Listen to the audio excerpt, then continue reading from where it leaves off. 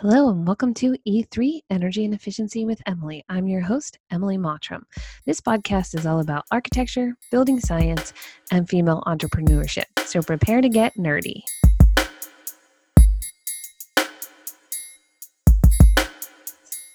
Welcome back to Energy and Efficiency with Emily. Today we have Allison Bales on, so special guest. I'm very excited to have him here with us. Been following him for a number of years, so I'm going to let him tell you a little bit about who he is and how he got started in this and why he's excited about building science.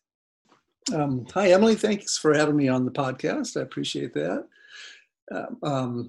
My name is Allison, and I am not a woman, if any of you don't know me and are wondering about that. I am in Who's Who of American Women, though. But that's just a name mistake, not because I used to be a woman or anything. Not that there's anything wrong with that.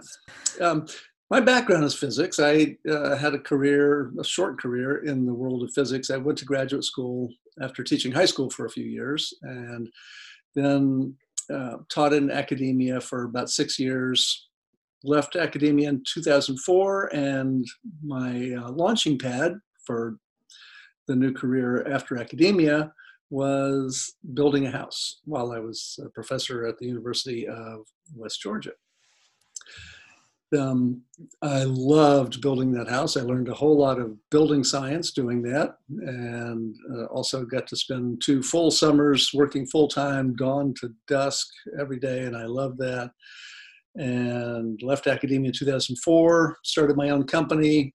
I did home energy ratings and load calculations, and then got into assessments on existing homes, which led me to doing contracting on existing homes. And I bought a box truck and an insulation blower and did a lot of crawl space encapsulations and a bunch of fun stuff like that. So I've spent probably thousands of hours in attics and crawl spaces, and have not built any other houses. I've just built the one house, although I did remodel the bathroom at the condo that I lived in until last year. And so I've got a lot of hands-on experience and the physics background, and I've done a lot of work over the last, 16 years now since I left academia, and learned a lot of building science. And people apparently think I know a good deal about it. Sometimes I think they think I know more than I do know. That's a common thing that seems to happen in building science. I've had people say to me recently, like, oh, I don't understand, your level of expertise in building science. And I was like, I am not a building science expertise. That's what, so I think that's one of the things I love the best about the building science community is most of us are pretty humble. We always think somebody else knows more than we do. And it's kind of great to learn from each other. It's part of the reason why I started the podcast, and I've talked to people all over the United States because, how you treat building science in different areas is completely different. And so it's exciting for me.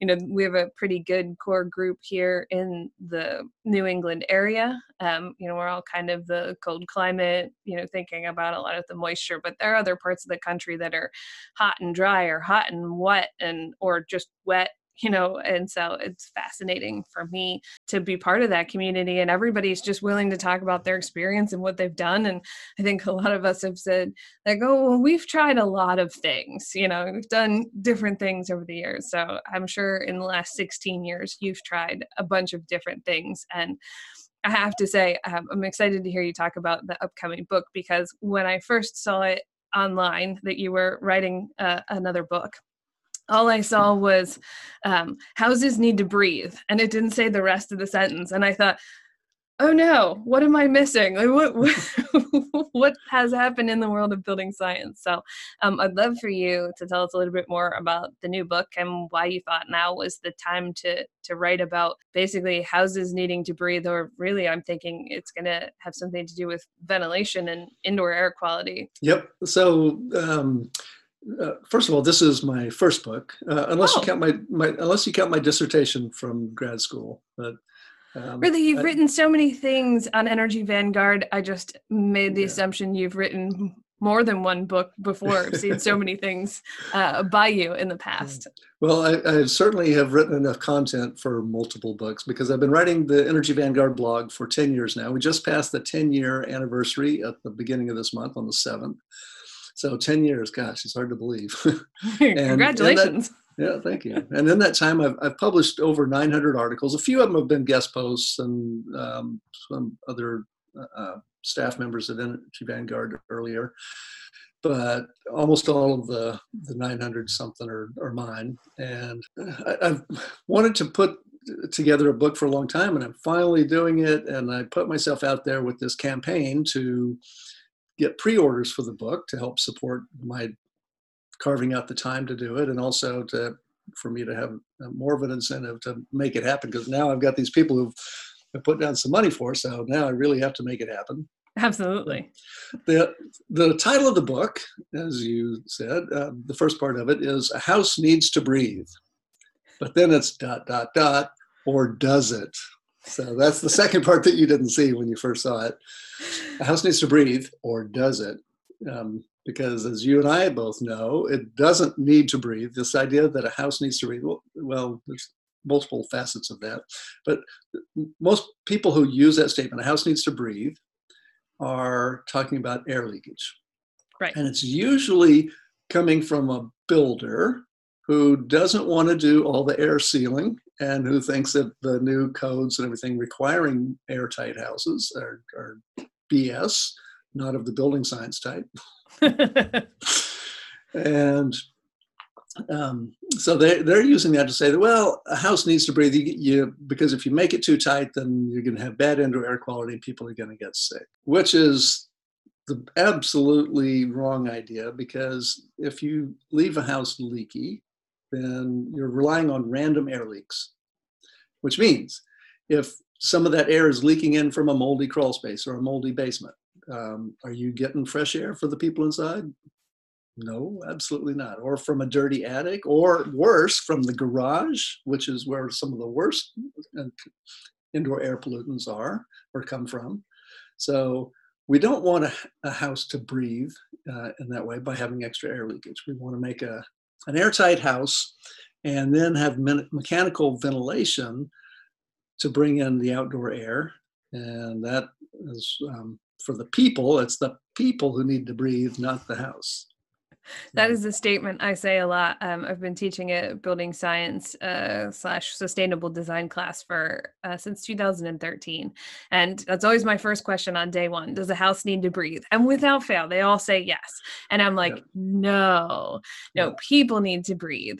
And like you, for a number of years back in 2009, when the market was pretty terrible to be an architect, I did a lot of residential home energy consulting. And so I have been in a lot of attics and a lot of basements. And the more attics and the more basements you've been in, the more you agree that houses should not breathe. Because, the stuff that you find in attics and basements it's pretty disgusting in older houses, even in just having a house that's been there for some amount of time. You start to get dust and build up, and it's a really good reminder. So that's my second follow-up question usually, is how many people have been in their attic?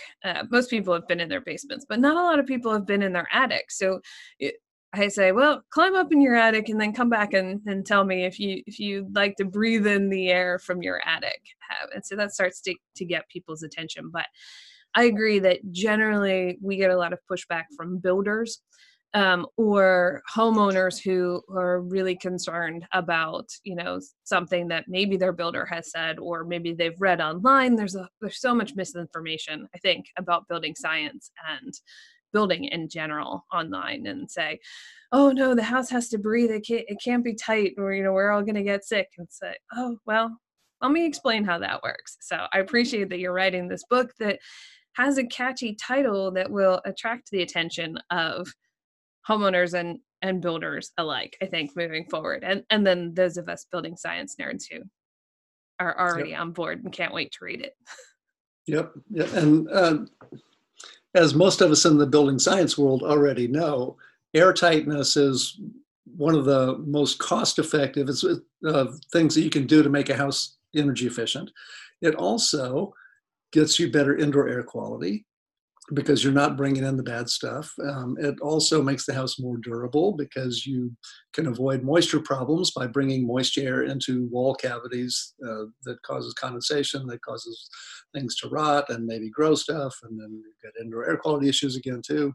So yeah, air tightness is number one in pretty much everybody's book when it comes to making houses work better, become high performance homes, and have all the good things that we want: comfort, indoor air quality, efficiency, durability.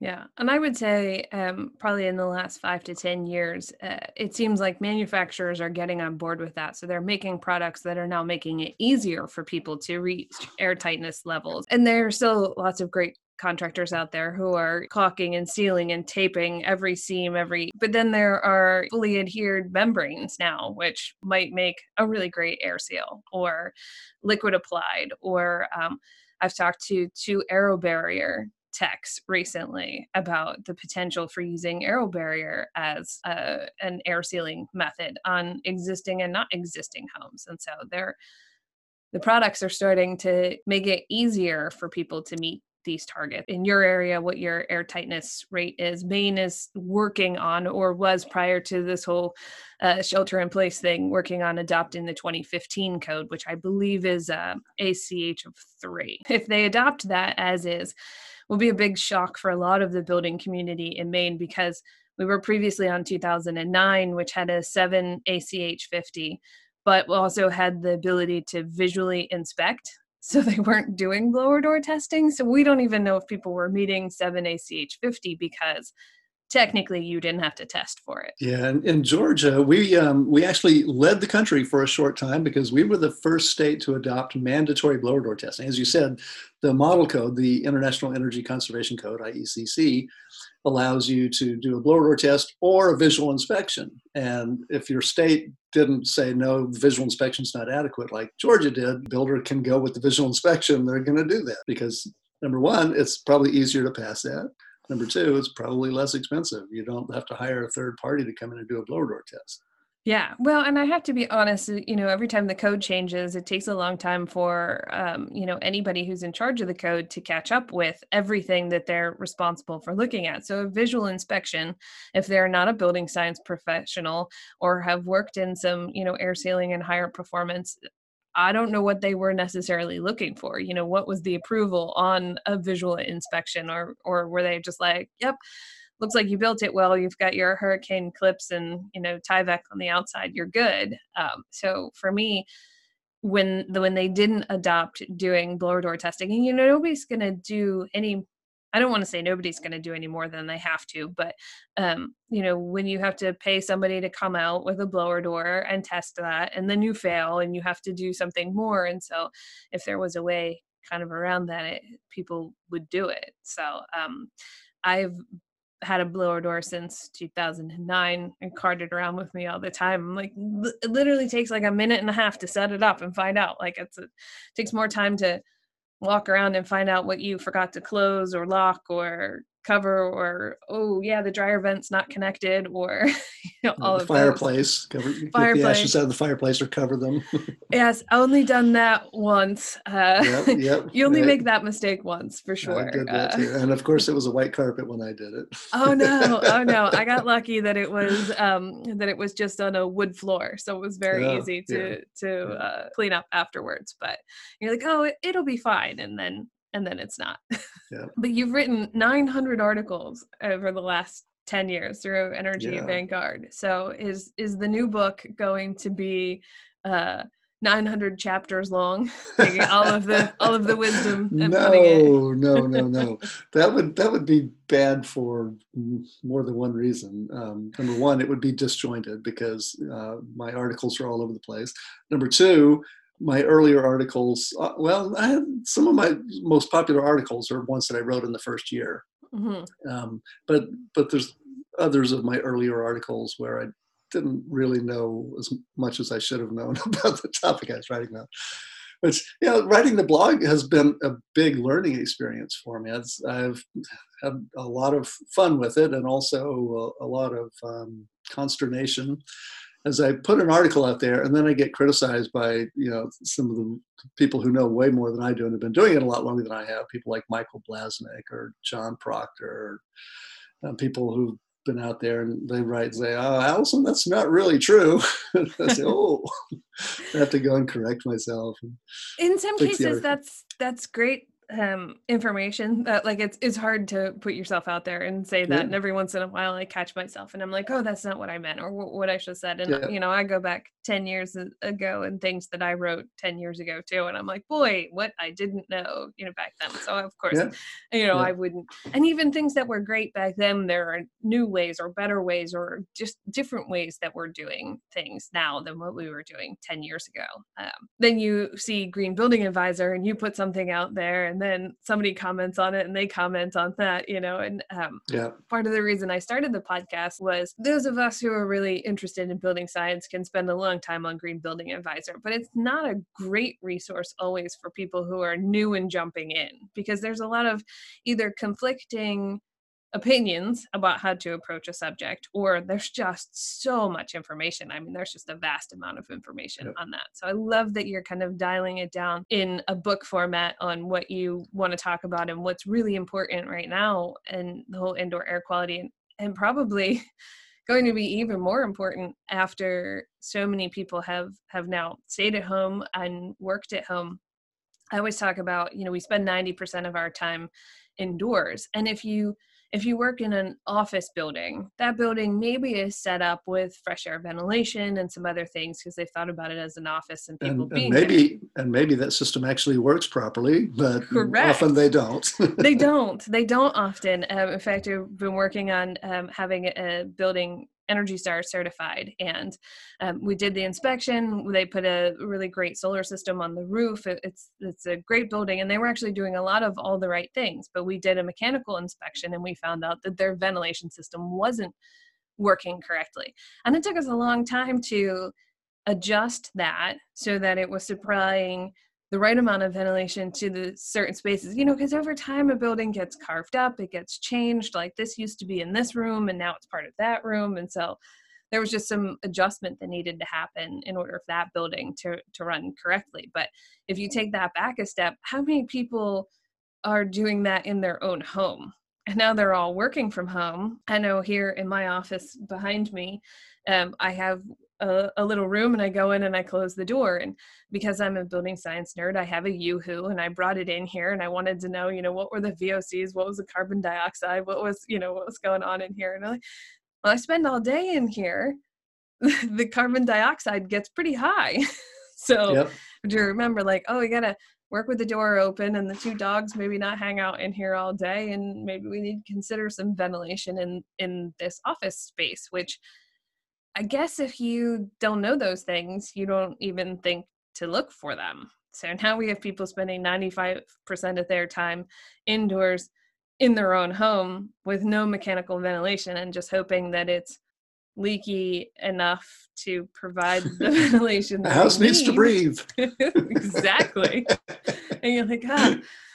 And the epidemic, I think there's a lot. Well, right now we're dealing with this virus, but even before that, we were dealing with a lot of people who were having mold and allergy issues and kind of not realizing that so much of that is because of our houses and not having the proper ventilation, like being leaky and drawing that air in from your wet and moldy and who knows what else basement is causing respiratory issues for people all over. And it sort of hasn't been addressed because, oh, my house is leaky and it's drafty, and well, and all the wrong reasons. Yep. Yep. So Yeah. And one of the articles I wrote several years ago was, "Are you breathing dead possum?" Speaking of wet basement, this was a wet crawl space, a vented crawl space, and a possum died in the crawl space. oh And no. it just so happened that the possum died in the spot where the return duct was, and the return duct had come loose from the fitting, and the duct was open on the ground right next to the dead possum. So when the system was running, it was just sucking in straight crawl space air right next to where the dead possum was. Oh no. Yuck. So yeah, so crawl spaces are often a problem. You probably have a lot more basements than crawl spaces, but I think you probably do have some crawl spaces up there. We have some crawl spaces. We have a lot of ledge. So in some cases Mhm. where people wanted basements and couldn't get a basement, they end Yeah. up with a crawl space, which could also mean that because they have ledge, they didn't cover it with some kind of slab. So they also have water and moisture and all kinds of other things in their crawl spaces. So yeah, I'm actually kind of anti-basement, trying to get people on board with the whole idea of no basements. Maine has a lot of water. It seems silly to me that we're building all these reverse swimming pools so that we can have stuff. I've talked a lot about climate change on the podcast, but as climate change moves further and further north and it gets warmer and warmer here, like we didn't hardly have any snow here this year. And maybe it was a fluky winter, or maybe that's going to be our new norm. But back in the day in Maine, you had the front house, back house, side house, barn, and you wanted to go from one to the other without having to go outside and take care of the livestock and the farms and all of that without going outside, because winters were really harsh. And nobody owns the back 40 anymore. Most people are not farmers, and we don't have cold cellars and all of those things that were kind of traditional Maine. So maybe we don't need basements and stuff, and we need to spend more time outside and all of the other things. That's my personal opinion. Everybody chooses to do what they want, kind of differently. But we're looking at this whole idea of no basements and smaller houses and more time outside and fresher ventilation and dealing with some of the indoor air quality issues that you have, the mold or possum. That's really gross, but possums. But also that a lot of people are experiencing more allergies because more grows here, or the pollen has been really terrible. And so that house needs to breathe kind of goes back to that. That's the same as just leaving the window open or being outside. And if you're allergic to whatever's blooming or grass, then that fresh air ventilation with a HEPA filter is so much better air quality for the inside of your house. So we've had a couple of clients that have wanted ERVs or HRVs because they have seasonal allergies and have been really impressed at how much of a difference that makes in the house too. Yep. Are you getting questions now? One thing that comes up on the BS plus beer virtual show that Mike and I have been doing for the last couple of weeks is there any way with ventilation to handle some of the coronavirus stuff? And I don't know that any of us really know the answer to that because there's still so much unknown about the virus, but have you heard much about that? Have people been asking you? Yes. So as you mentioned, there's a lot of unknowns, and one is how long the virus can stay airborne. If it's droplets, the droplets that somebody sneezes out or coughs out, most of that falls out of the air pretty quickly. And that's why we have the 6 foot of social distance, because 6 feet is about as far as it's going to go before it falls out of the air. Mm-hmm. There's some people saying that some of it, though, aerosolizes. Aerosols are smaller particles that can float around for a longer time, and they can go throughout the air. Those are the things that filtration can affect. We don't know how much of this virus is in that form and how long it stays around if it is, but for that kind of stuff, filtration can help. And you've got to have a good filter to make that work, though, not the little fiberglass filter that's made for catching sticks and kids' toys and things like that. Sure. Just to keep the equipment clean. You've got to have at least MERV 8. MERV 13 is probably my minimum that I like to recommend.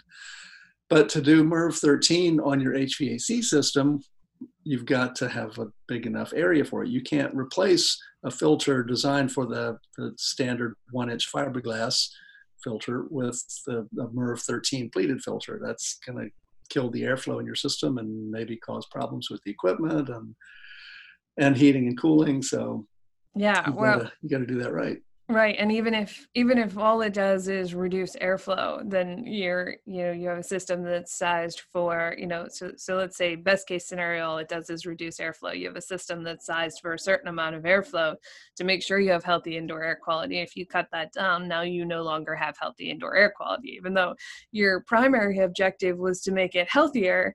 You didn't end up doing that in the long run. And so I think that's a really important thing and something that has come up, which is that you can't just swap one for one because the system isn't designed to handle that. Right. So, Yeah, you've got to have enough area, and so the filter has to be bigger in area if you're going to go with a higher MERV filter. mhm. So when we're doing design for new systems, mostly new construction, but we do a fair amount of renovations work as well. We've got our little spreadsheet set up so we can size the filter properly, so that you can put a MERV 13 in and it won't kill the airflow, and you won't hear the air moving through it. Or you probably have to get really close to hear the airflow. In my house, we just last fall put in 2 Mitsubishi air handlers, the ducted mini split air handlers in the attic, our spray foam attic. And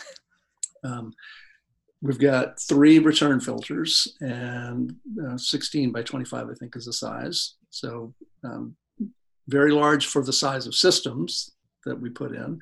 And you have to get pretty close to the filters when the system is on to be able to hear the air going through them. So. Yeah, that's great. That's also great information, is, thinking about what you're going to hear.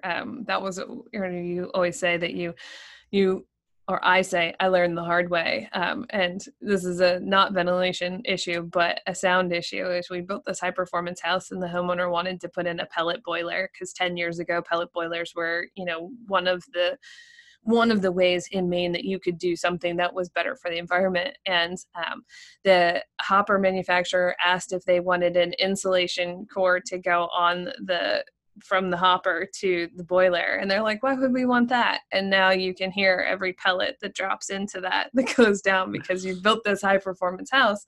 It's really quiet. There's no sound, and you hear all of those little things. So it's funny that you mentioned that, is, when you're building a high performance house and you have an air infiltration, or you have a fresh air ventilation system, that you want to make sure that you're not listening to it squeal or hum or, have pressure difference.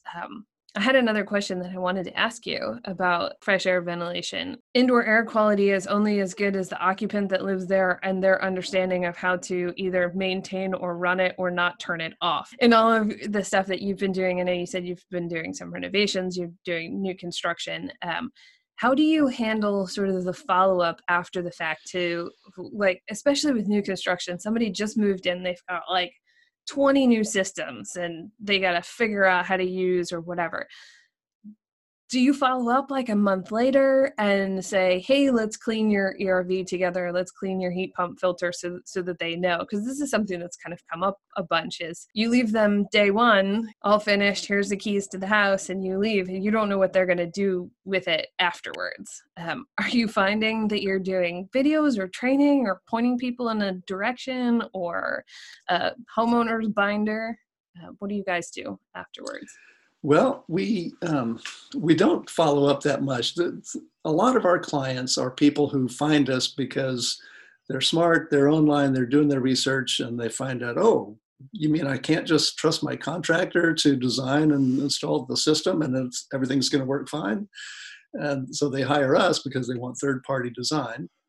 And so they're already a step ahead, and a lot of times they've read a bunch of my articles, and we can always point them to other articles too. So they know things like, if you're in a humid part of the country, don't put your air conditioner or thermostat in the on position where it's running continuously, because you're going to end up with higher humidity in your house, and you may end up growing mold as a result. I did that experiment in my condo a few years ago, where for 1 week, so I had the system running, and so for 1 week it was set normally with the fan in the auto position, and our average relative humidity in the house was 58%, and which is, that's not bad. It's 70%, 65 or 70% is where you're too high, and I like to stay under 60.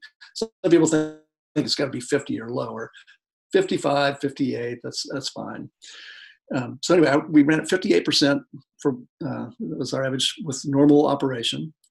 I set the fan to the on position, so the fan ran continuously. When the compressor would come on, it would cool the house, the compressor would go off, but the fan would stay on. And what happens when the fan stays on is that it's blowing across the coil, which is now wet in the humid part of the country. I'm in Georgia, and it's blowing a lot of that moisture right back into the air. It's re-evaporating it into the air.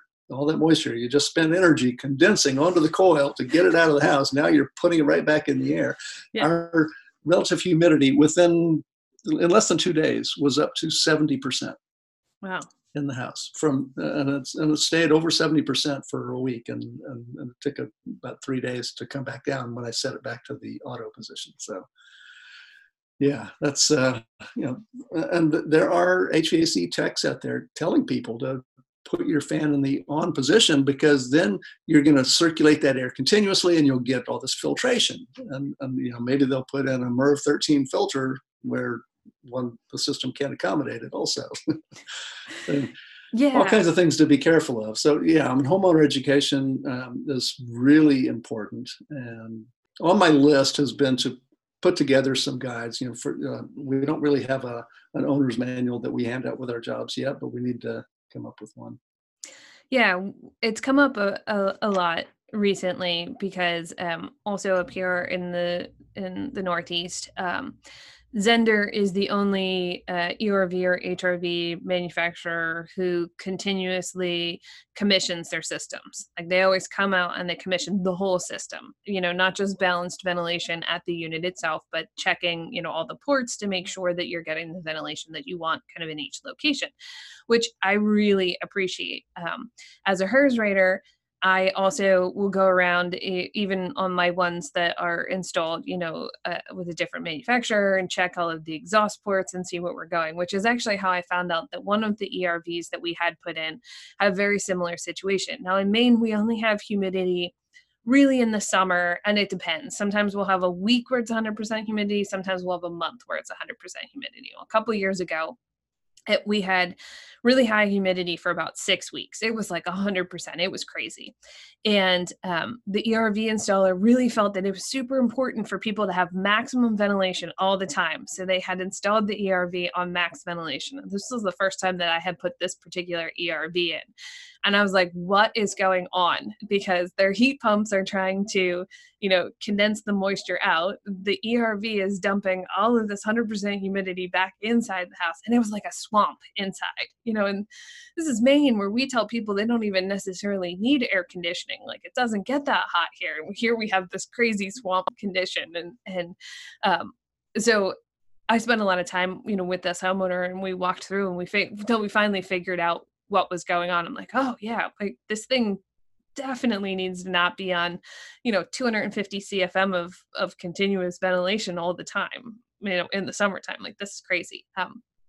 But so there's been a lot of pushback, and there's still a lot of people here who are exhaust only bathroom fan ventilation style. But that kind of goes back to your mechanical ventilation, is you're still drawing it in from wherever you have a crack in your house system, unless you've got some kind of passive air intake, which is better than drawing it in through gaps and cracks. But it's still, when it's negative 15 degrees in Maine, which we also have in February, it's negative 15 degrees coming in that 4-inch or 6-inch hole that you have. And so you've gone through, you've built a really tight house, to poke a hole in the side of it seems backwards to me. So. Well, and those passive air inlets don't always work as diagrammed. I mean, you can put that on your schematic and draw the arrows of the air going one way through that thing, but depending on the pressures in the house, the air may go the other way. So if it's supposed to bring air in, it may actually cause air to go out, and you may be bringing the air in somewhere else. Yeah. Yeah. There's been studies done on those things, and they're not as effective as a lot of people think they are.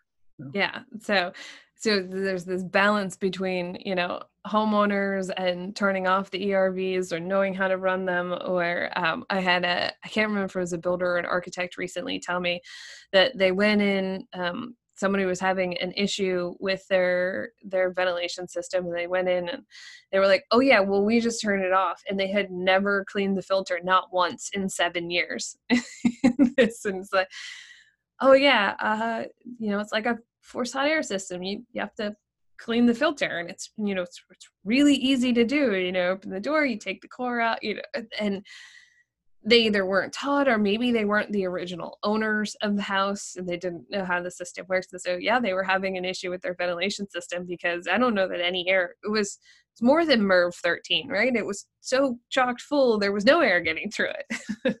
Well, I think there's an opportunity for enterprising people to create a new kind of business. And there are some out there, and that's the ventilation contractor, HVAC contractors, HVAC, heating, ventilation, and air conditioning. But often they don't really know the V part very well. They know the heating, they know the air conditioning, and especially the equipment side of it, not the airflow side as much. And let me step back a little bit. There are some really good contractors who do everything and they do it well. But on the whole, the HVAC industry has some issues with that. And with ventilation now, with ERVs and HRVs out there, and ventilating dehumidifiers, and if you have things like encapsulated crawl space and you got special ventilation or air treatment down there, encapsulated attic, same thing. You really need to not rely on the homeowners to be able to take care of all this stuff. They should have at least annual maintenance contract with somebody who comes in, makes sure all the systems are running properly, and if you got a balanced ventilation system like an ERV, that it's still balanced a year later, and filters get changed and all that. I think there's a real opportunity for either contractors who are already in the field to have a maintenance division as part of their system, or for somebody else to kind of pick up that maintenance, because here in Maine, we still heat with fuel oil number 2 in a lot of places. And Yep. there's very, very few homeowners who would say, yeah, I know how to clean my boiler with fuel oil number 2. And they don't do it. Now, granted, they also don't all call the heating tech and have them do it, although they should know to have regular maintenance and have it done once a year. And, the good people are doing that. They don't always do that, but they know they don't know enough about it to do it. So if they're going to do it, they call somebody. And so even though some of the technology is getting easier, you still have to clean out the compressors for your heat pumps. And, it's not just the little screen that's in the head that you change that filter and hopefully you wash that off frequently. And so we do have a couple that we work with that offer maintenance contracts as part of it. And I think that is the smartest thing. I think they get a lot of repeat business that way also. It's like, hey, we had so-and-so install our heat pumps or our ERVs, and they come and they check it and they do whatever, like, you should definitely do this. And so I think there is a big opportunity as ventilation standards become more stringent for people to start something there. And when it was on the BS and Beer show, I think there was someone from Connecticut who said, wait, who do you know? Where are you located? Who does this? And I was like, we're not in Connecticut. I can't help you, but I'm sure somebody in Connecticut does it. Do you guys do the installs too, or do you just design systems? No, we are not in the contracting world. We do HVAC design, third-party HVAC design. We don't really do commissioning either. I would love to get into that, but most of our work is all over the country. We have a fair amount here in the Atlanta, Georgia area too, but a lot of it is all over the place in California and Texas and Virginia and Pennsylvania. And I don't know how many states we've done. We've probably done most of the states by now. How hard do you have to fight to try to get people to move their ventilation and heating into the conditioned volume? Well, as I mentioned earlier, most of our clients are well educated when they find us, and if they weren't praying that before, when they read some of the stuff on my blog, they make that decision. And we do have some that either just can't make it work with their design or their existing house, and so we have to deal with that as best we can. Now, my friends out in California in a dry climate don't have a problem with system. Well,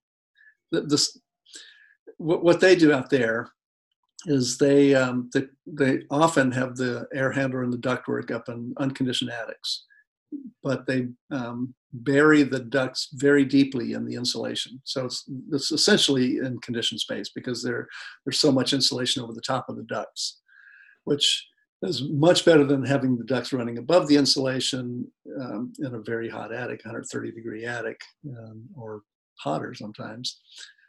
But Yeah. the problem for us on this side of the country is that if you bury or ductwork in insulation, you increase the risk of condensation on the jacket of the ductwork, and then you can get that because the outer jacket on the ductwork is cooler inside the insulation, the blown insulation all over it. It's closer to the dew point. You get condensation. That condensation drips down and gets onto the drywall for the ceiling, and then ceiling spots start showing up down below, and people say, "Where's that water from?" Yeah, So I had you have to be careful with that. I had one client, and I think their bathroom vent fan was buried in the insulation, and it had a similar, and it was cool, and so they would turn it on, but they wouldn't turn it on soon enough and warm up the pipe, and they had water that would just run back down the vent and into, through the vent. And they're like, "Why is the vent dripping? Like, what is happening here? Like, we thought we were exhausting this moisture out, and instead it's just condensing in here, and it's all coming back in, and it's pitched the wrong direction, and yada yada yada." So always really interesting. I did a bunch of large scale energy engineering projects for a couple of years, and I've been in attics in Texas, and going through there and looking at all of this ductwork above the insulation in these attics in Texas. And it's when were we there? I want to say we were there in May, and it was already 130 degrees in the attic. And you're thinking, it's not even hot in Texas yet. Like, what happens when it gets, how much more does that add to the size of the system that you need to come up with to compensate for that? Well, if you put ductwork in an unconditioned attic in the South, say Texas, you're probably looking at an extra. It depends on the size of the system and the zone that you're working with. But let's say you would normally need 2-ton system. You might have to put in a 2.5, maybe even a 3-ton system, depending on how much ductwork there is up there. Yeah. So yeah, it's at least half a ton extra on a 2-ton system because of that extra load. I think it's awesome that you guys are doing design and all over the country. I'm a big proponent of integrated design and having kind of everybody. I know at the point at which I no longer know enough, I was like, okay, I can understand how this should operate. I can tell you how to maintain it. I can tell you who the service contract is, whatever, but I can't size this for you. Or like, I use my energy software not to size heating systems or ventilation requirements or anything, but as a sort of check and balance. Like if it comes back and the contractor's like, you need a 50,000 BTU boiler, and my energy software is saying they need 11. I'm like, whoa, okay, hold on a second here. Like what's going on? So I know when I don't know enough. And so I really love having a great team put together where everybody kind of works together. So I think everybody should do kind of what you're doing and have a whole design done and have that be done during the architecture process so that they can get the ductwork inside the conditioned volume or conditioned attic, or wherever you're running it, or in my case, I want the water heater to be as close to the water sources as possible. But yeah, so I appreciate that you're doing that for residential. I don't find that a whole lot in Maine.